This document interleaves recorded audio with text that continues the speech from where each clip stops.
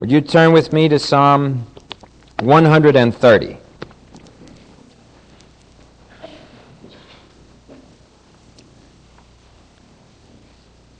I dealt with this psalm briefly in a very general way a few months ago, and I thought I would like to come to it because it has so much to say and to go a little more deeply into the verses themselves.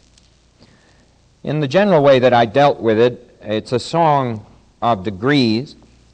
You might remember that I mentioned at that time that the priests of Rome still chant this psalm for souls that are suffering in purgatory. This is the psalm which they chant, "Out of the depths have I cried unto thee, O Lord," and that this is purgatorial suffering. Of course, we know that this is in the canon law, not in the Bible. There is no purging for the Christian. The Christian has been purged.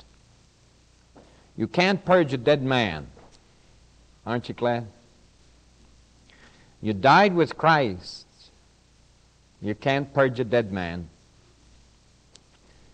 And you're risen with Him. And I tell you, they'll never purge Christ. You're risen with this glorious Savior.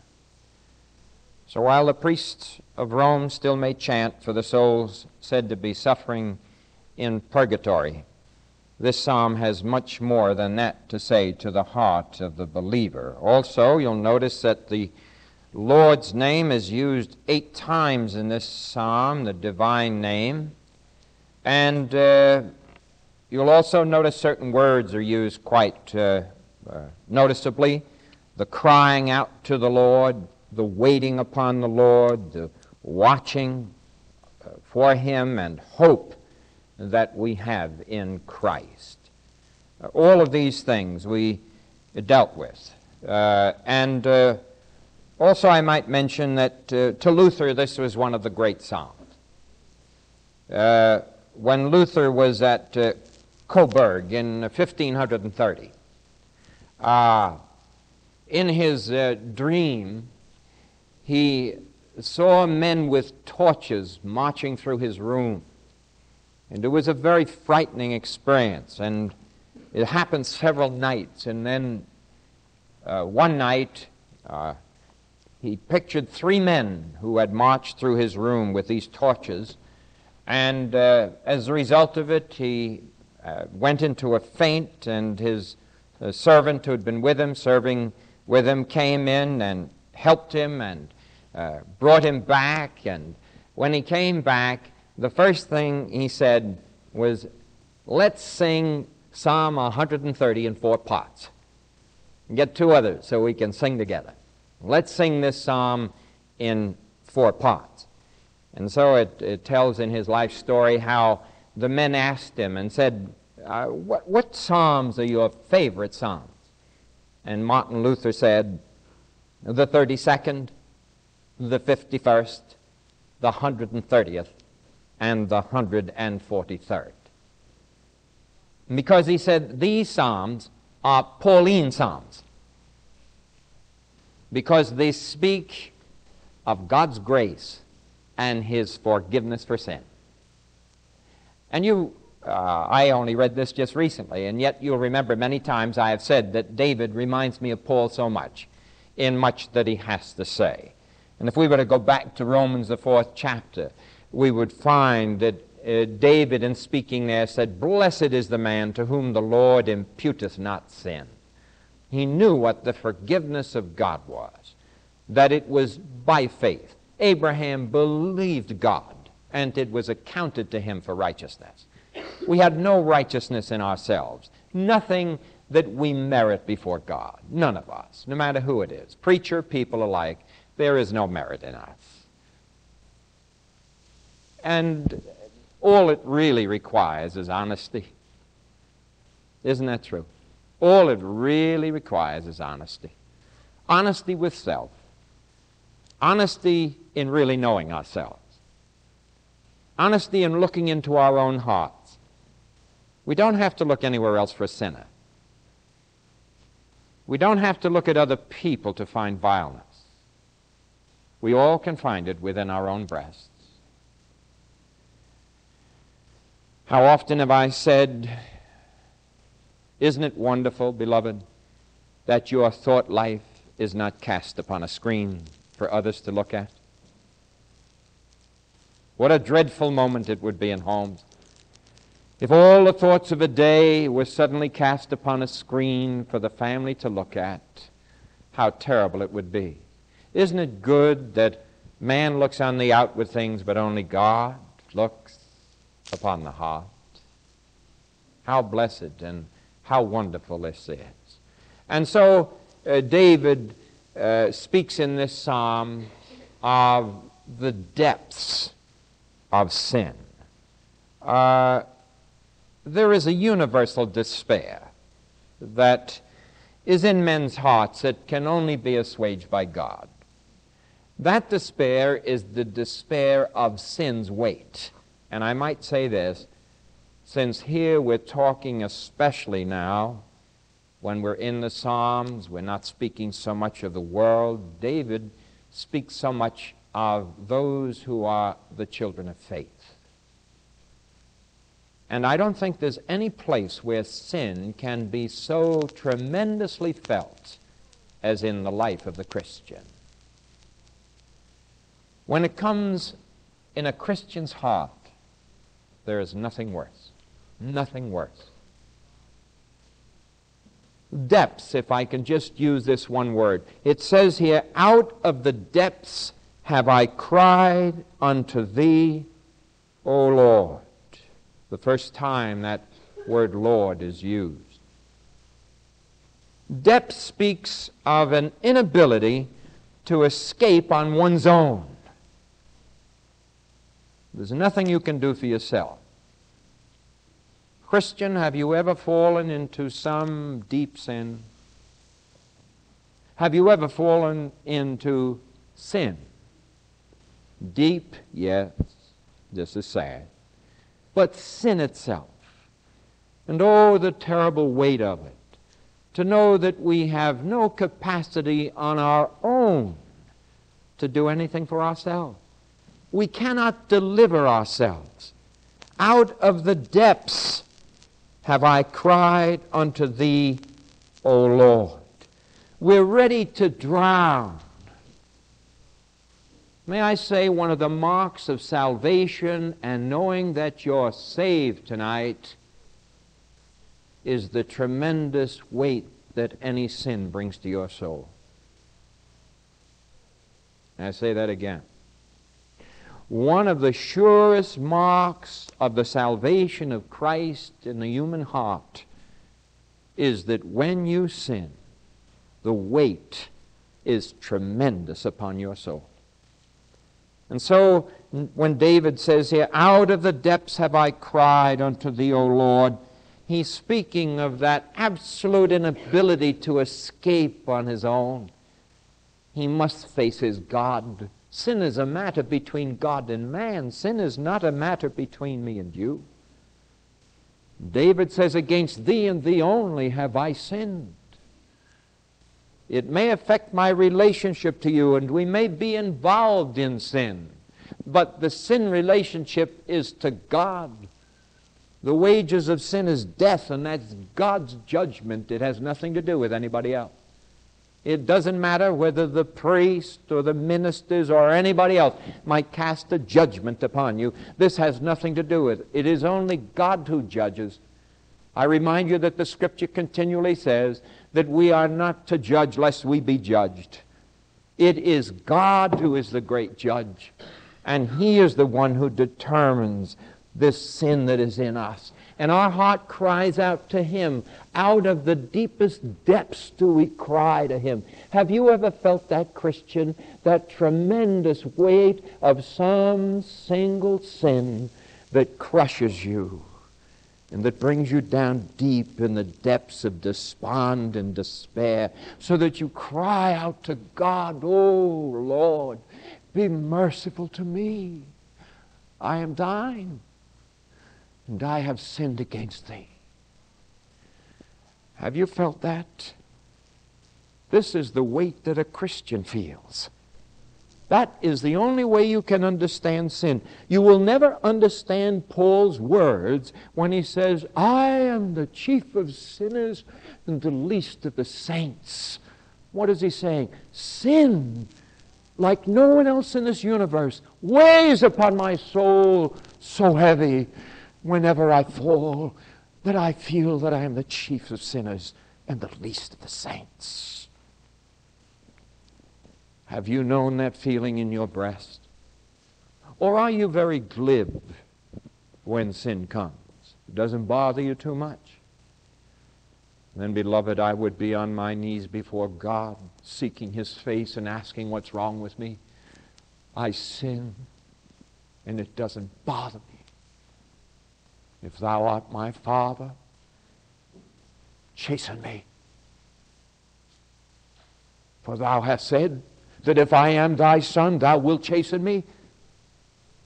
Hast thou not said to me, Father, that whom the Lord loves he chastens and scourges every son?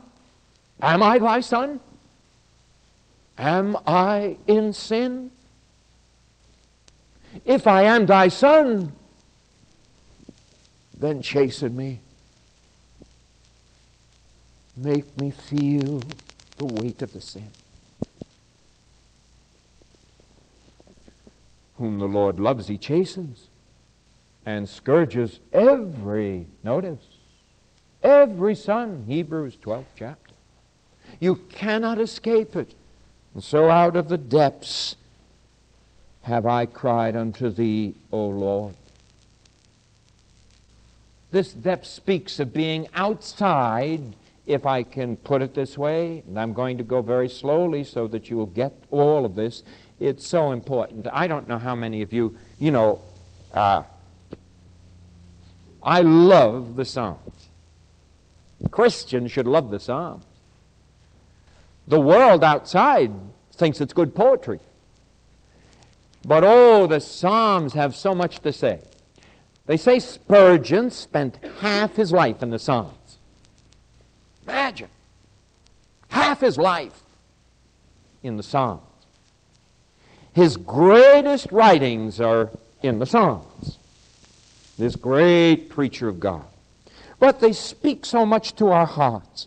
The depths speak of being outside the sphere of the family's help. The family can't do anything for you.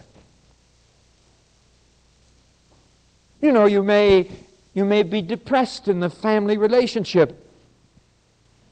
Isn't it strange how individual we are? A wife may not know, or a husband may not know, or the children may not know. No one will know but God, and that there may be the weight of some deep sin upon your soul.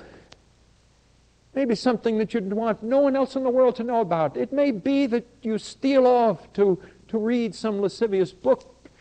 Oh, let me tell you, Satan works. You don't think the newsstands affect Christians? Don't you fool yourself. I'd remind you, your flesh is not glorified yet. You've still got that same old flesh. And while we are directed by God to crucify it, and while we are directed by God that our flesh is to be in the grave of Christ, and we're to leave it there, we sometimes take it in all of its stench and bring it forth, and it controls us. And before we know it, we're involved in lewd imaginations and things that defile the human heart. Oh, how careful we have to be. Watch yourself. The family cannot even be conscious of it. You may come home depressed. A man may walk in depressed. Oh, it could be over a lot of other things now. Could be he's looked at the stock market and got upset. Could be a lot of other things. But I want to tell you that if your husband or wife, mother, father, young person are real born-again Christians, sin will depress your spirit because the Holy Spirit is grieved within you, and you can't be happy and have a grieved Holy Spirit. It just don't go. And so it may be that within that little family circle, the family can't help you. The family may be conscious of it. At the table, they may be conscious of it. That possibly there's something wrong. They may say, are you all right? You feeling all right? And all the time, gnawing within your soul may be this horrible burden that's burning you within. And out of the depths, you're crying to God for deliverance. Isn't it strange, the great conflict that can go on within the human breast, and the soul sitting next to you on the train or wherever you go is not conscious of the great conflict going on within you as a human being. They cannot discern it. You may be working in your plant. You may be working at the desk. You may be working at the shop. You may be working anywhere. And the man next to you is going along, and maybe he's whistling or doing something. The man on the other side, and you may even be humming a tune. And at the same time, this terrible conflict goes within us. We who are individuals to God, oh, how greatly we have been wrought. That this tremendous conflict goes on within our breast, and not a soul around us can know it. And out of the depths you cry, and the family can't help. Wife might say to the husband, aren't you feeling good? Could I get you your slippers? Don't fall over. Could I get you your slippers? You look pale tonight. Well, it may be that it's just been a wearying, terrible day, but it may be that you know in your heart something has defiled you, some story you've heard, some wicked, evil thing, something that has caused an imagination to pass through that brain of yours, that mind of yours. And how often I have thought of Thomas à Kempis, this description of sin. I just mention it one more. Thomas à Kempis was asked, what is sin? He said, sin is a fleeting imagination that passes through the mind. And the flesh grabs the imagination and hangs it upon the walls of the mind. And we look upon it and gaze upon it, and it drips its sweet honey down into our soul until we are consumed by the sin that we should have let go right through our imagination. This is sin. And so out of the depths we cry. And the family can't help. And men can't help us. Oh, you can come to the pastor. It's a wonderful thing to be a pastor and to be able to help and to pray and to talk. But there are times that you know within yourself, I have to get this straightened out with God. It's me and God. And it must be straightened out. Sometimes people take an easier route. Sometimes people say, well, it'll only cost me $15. I'll go to the psychiatrist. A cheap one. I'll go to the psychiatrist. Maybe he can help me. But I want to tell you that no psychiatrist can help the tremendous torrent of guilt that rides through the Christian's heart when he has fallen into sin. And they can pill you to death. They can give you tranquilizers and tranquilize you so that you don't think about it. But stop the tranquilizers and the sin is there. Until you get straightened out with God, your heart will break. And what's more, God wants to break it. He wants to break it. And oh, beloved, how terrible it is. How terrible it is. Now, don't think I am against psychiatric help. If there's pathological cases, you may need a psychiatrist. But I want to tell you, for the normal needs of life, for the frustrations, for the problems. Christ is the answer. Christ has the answer. When it becomes pathological, that's another matter entirely. But you cry out from the depths to God.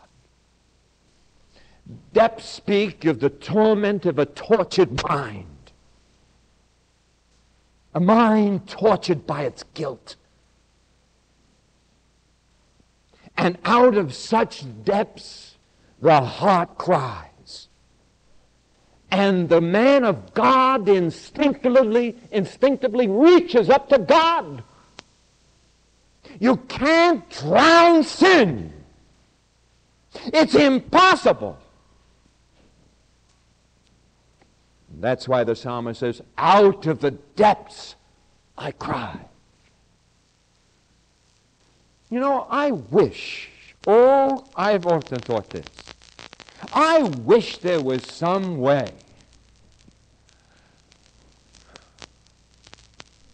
of allowing human hearts to see the end result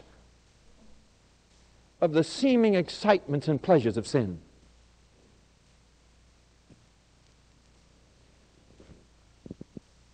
To be able to honestly look forward and say, now, if I do this thing,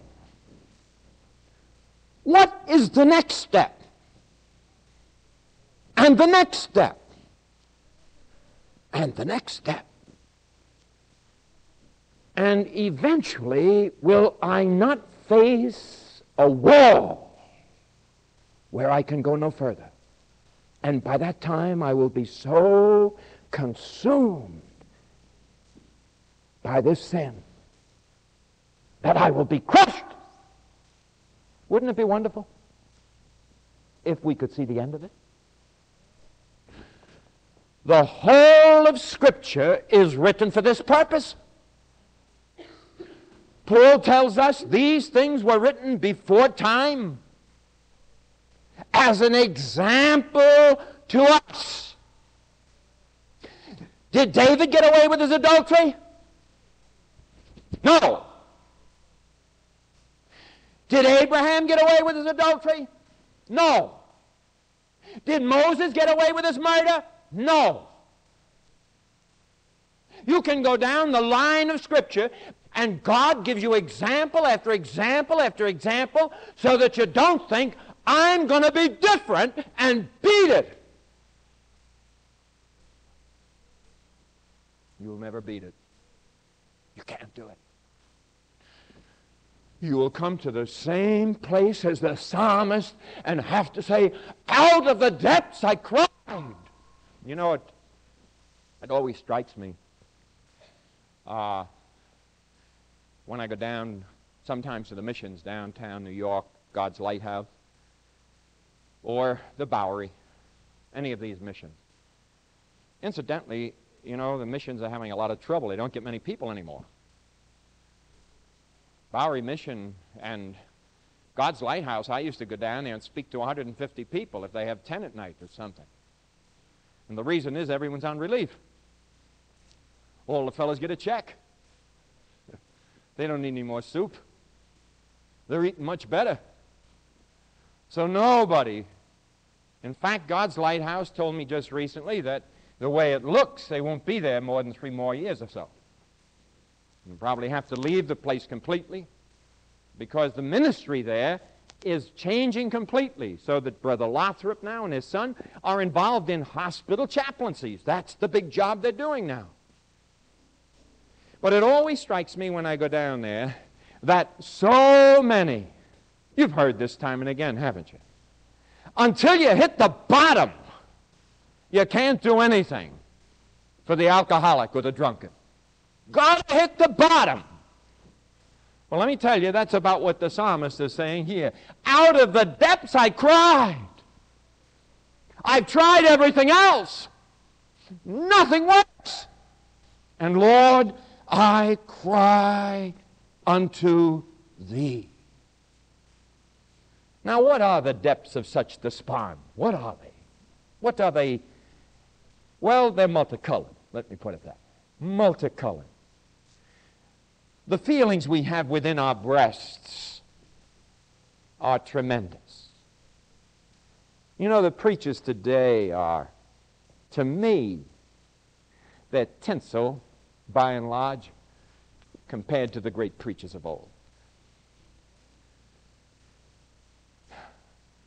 The great preachers of old, the puritanical fathers, men like Wesley, John Owens, men like Spurgeon, great preachers back from the 1600s, 1700s, 1800s. These men really delved into all of the things that went on in the human heart. They made a study of it. Today it seems that there's so much frivolous preaching that means nothing, when all of the depths here are to be brought out to our hearts.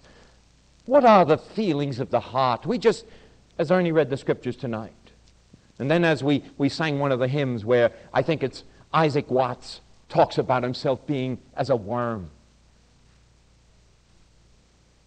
And I tell you, these are some of the feelings that the heart gets when the heart has fallen into sin, Christian. Listen, I warn you of this because we're living in the last days, and I want to tell you something, Christian, my brother, my sister, young person. You're going to be warred against by Satan as never before in any age before this time. The Scripture says that Satan appears before the throne of God accusing the brethren. And I want to tell you that temptations will sweep in upon your soul, and that mothers and fathers are conscious at this very moment that they have let down bars in their own spiritual lives that they never would have let down, and Satan has deceived them. This is what we face. In this age, I want you to know what sin means. What sin will do to your soul. How sin will make you feel. You can't play with it. You can't get away with it. You can't use your money to enjoy sin. God will not stand for it if you're really His son. You will feel, if I might say, I said they're multicolored. What are the feelings of the heart crying from the depths of despond? Well, you feel like a worm and no man. It's within you. But I want to say this, when these things begin to happen, there's hope. When you begin to get these feelings that you're like the chief of sinners and the least of the saints, there's hope for you. We can even question salvation. Not what salvation is, but whether we are really saved. How many people I've had to talk to in the study come in, have been involved in some sin, say, Pastor, I want, do you think I'm really saved? Oh, God is dealing with their hearts. He's burdening them so deeply as He did David of old, when David cried out, "All my bones do roar within me. My spirit is dry." He was burdened for his sin. And he says, and when I kept silence, the weight of God's hand was heavy upon me. And when I confessed my sin, then he cried out, "Restore unto me the joy of my salvation." But oh, there is that terrible feeling within the breast, and we even question our own salvation. Not what salvation is. We know what it is. We know the redemption of Christ in His precious blood. But we question whether we're saved. Why? Because we have become involved in some deep defiling sin, and we wonder, how could I do this? Let me tell you, there's hope then. There's hope then. God's dealing with you. God wants to put your flesh in the grave of Jesus. Oh, beloved, if I could impress you with one thing, to remember that the body is different than the flesh. The body is the temple of God. God says the flesh is carnal. In the flesh there dwells no good thing. He says, I've crucified it, I've put it in the grave of Christ. And when you came out, it was risen with Christ. That old flesh, your old man is crucified. Leave him dead. If he be dead with Christ, now are ye risen with him. That's what the Scripture says. In that he died unto sin once.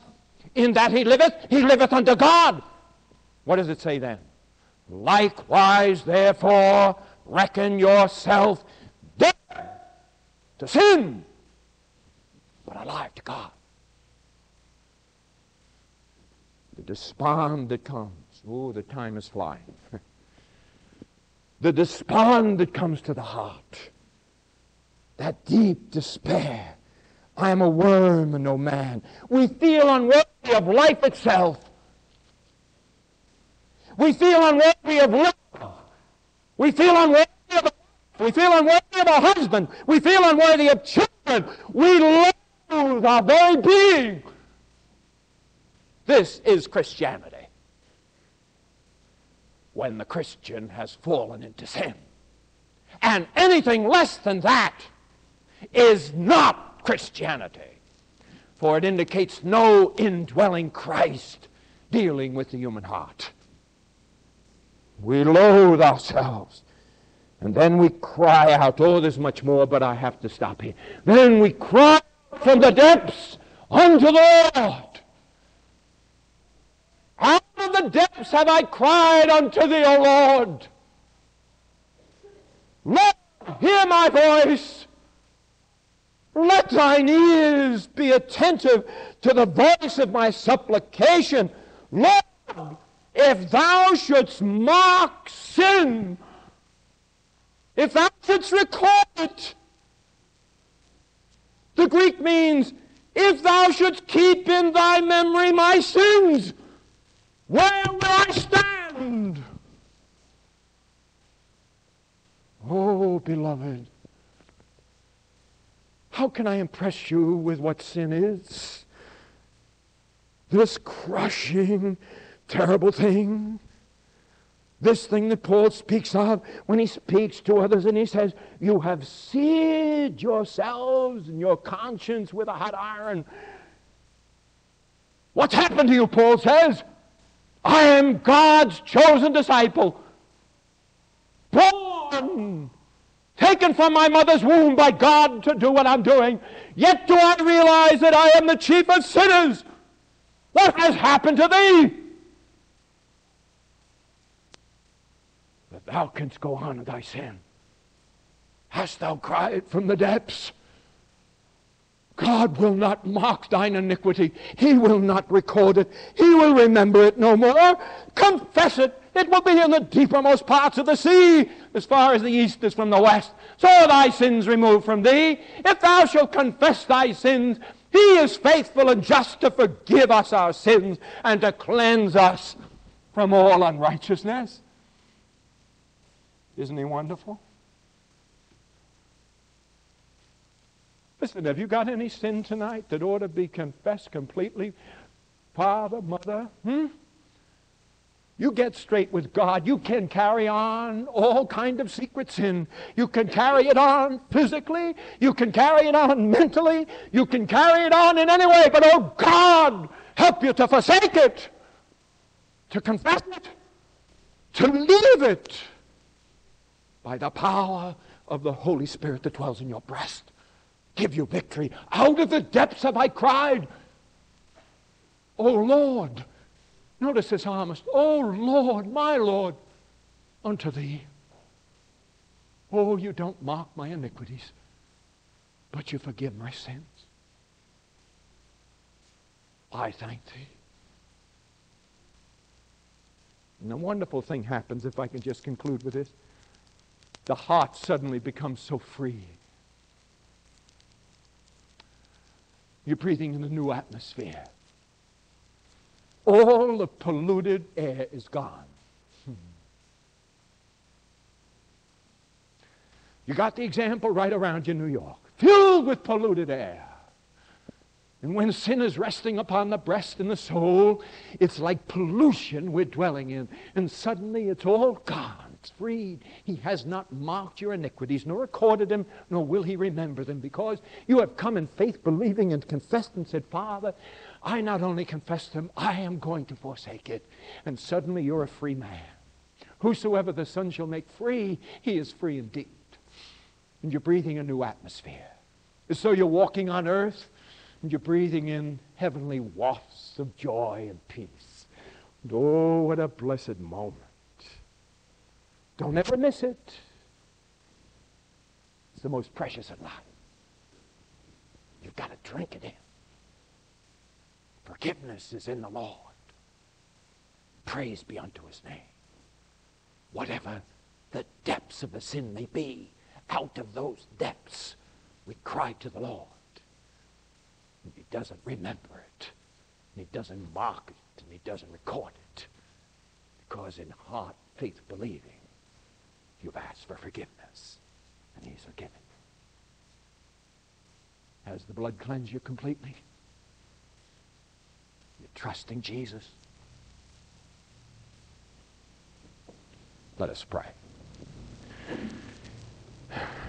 Father, we've dealt rather deeply with a verse of Scripture. We pray that thou hast touched hearts tonight. And Lord, I would pray that as thy servant, if any tonight have been engaging in any sin, and I have not a judge, thou art the judge. Whatever it might be very secret. But oh, how it's affecting that life spiritually. How it's affecting a family life, even without the family knowing it. There just can't be sin in the camp without the whole camp being affected. And so, Lord, we pray that that sin might be confessed this night. Forgiveness received in the great joy of the Lord and the freedom of heart come. That there might be a walking in a new atmosphere, unpolluted, fresh and clean, walking with Jesus. And then if anyone should have come in without Christ, Father, may they do that which so many people have done in this church week after week. Come to the door, and just as they pass me at the door, say, Pastor, I came tonight to Jesus Christ. And we will thank thee for it in Jesus' blessed name. Amen.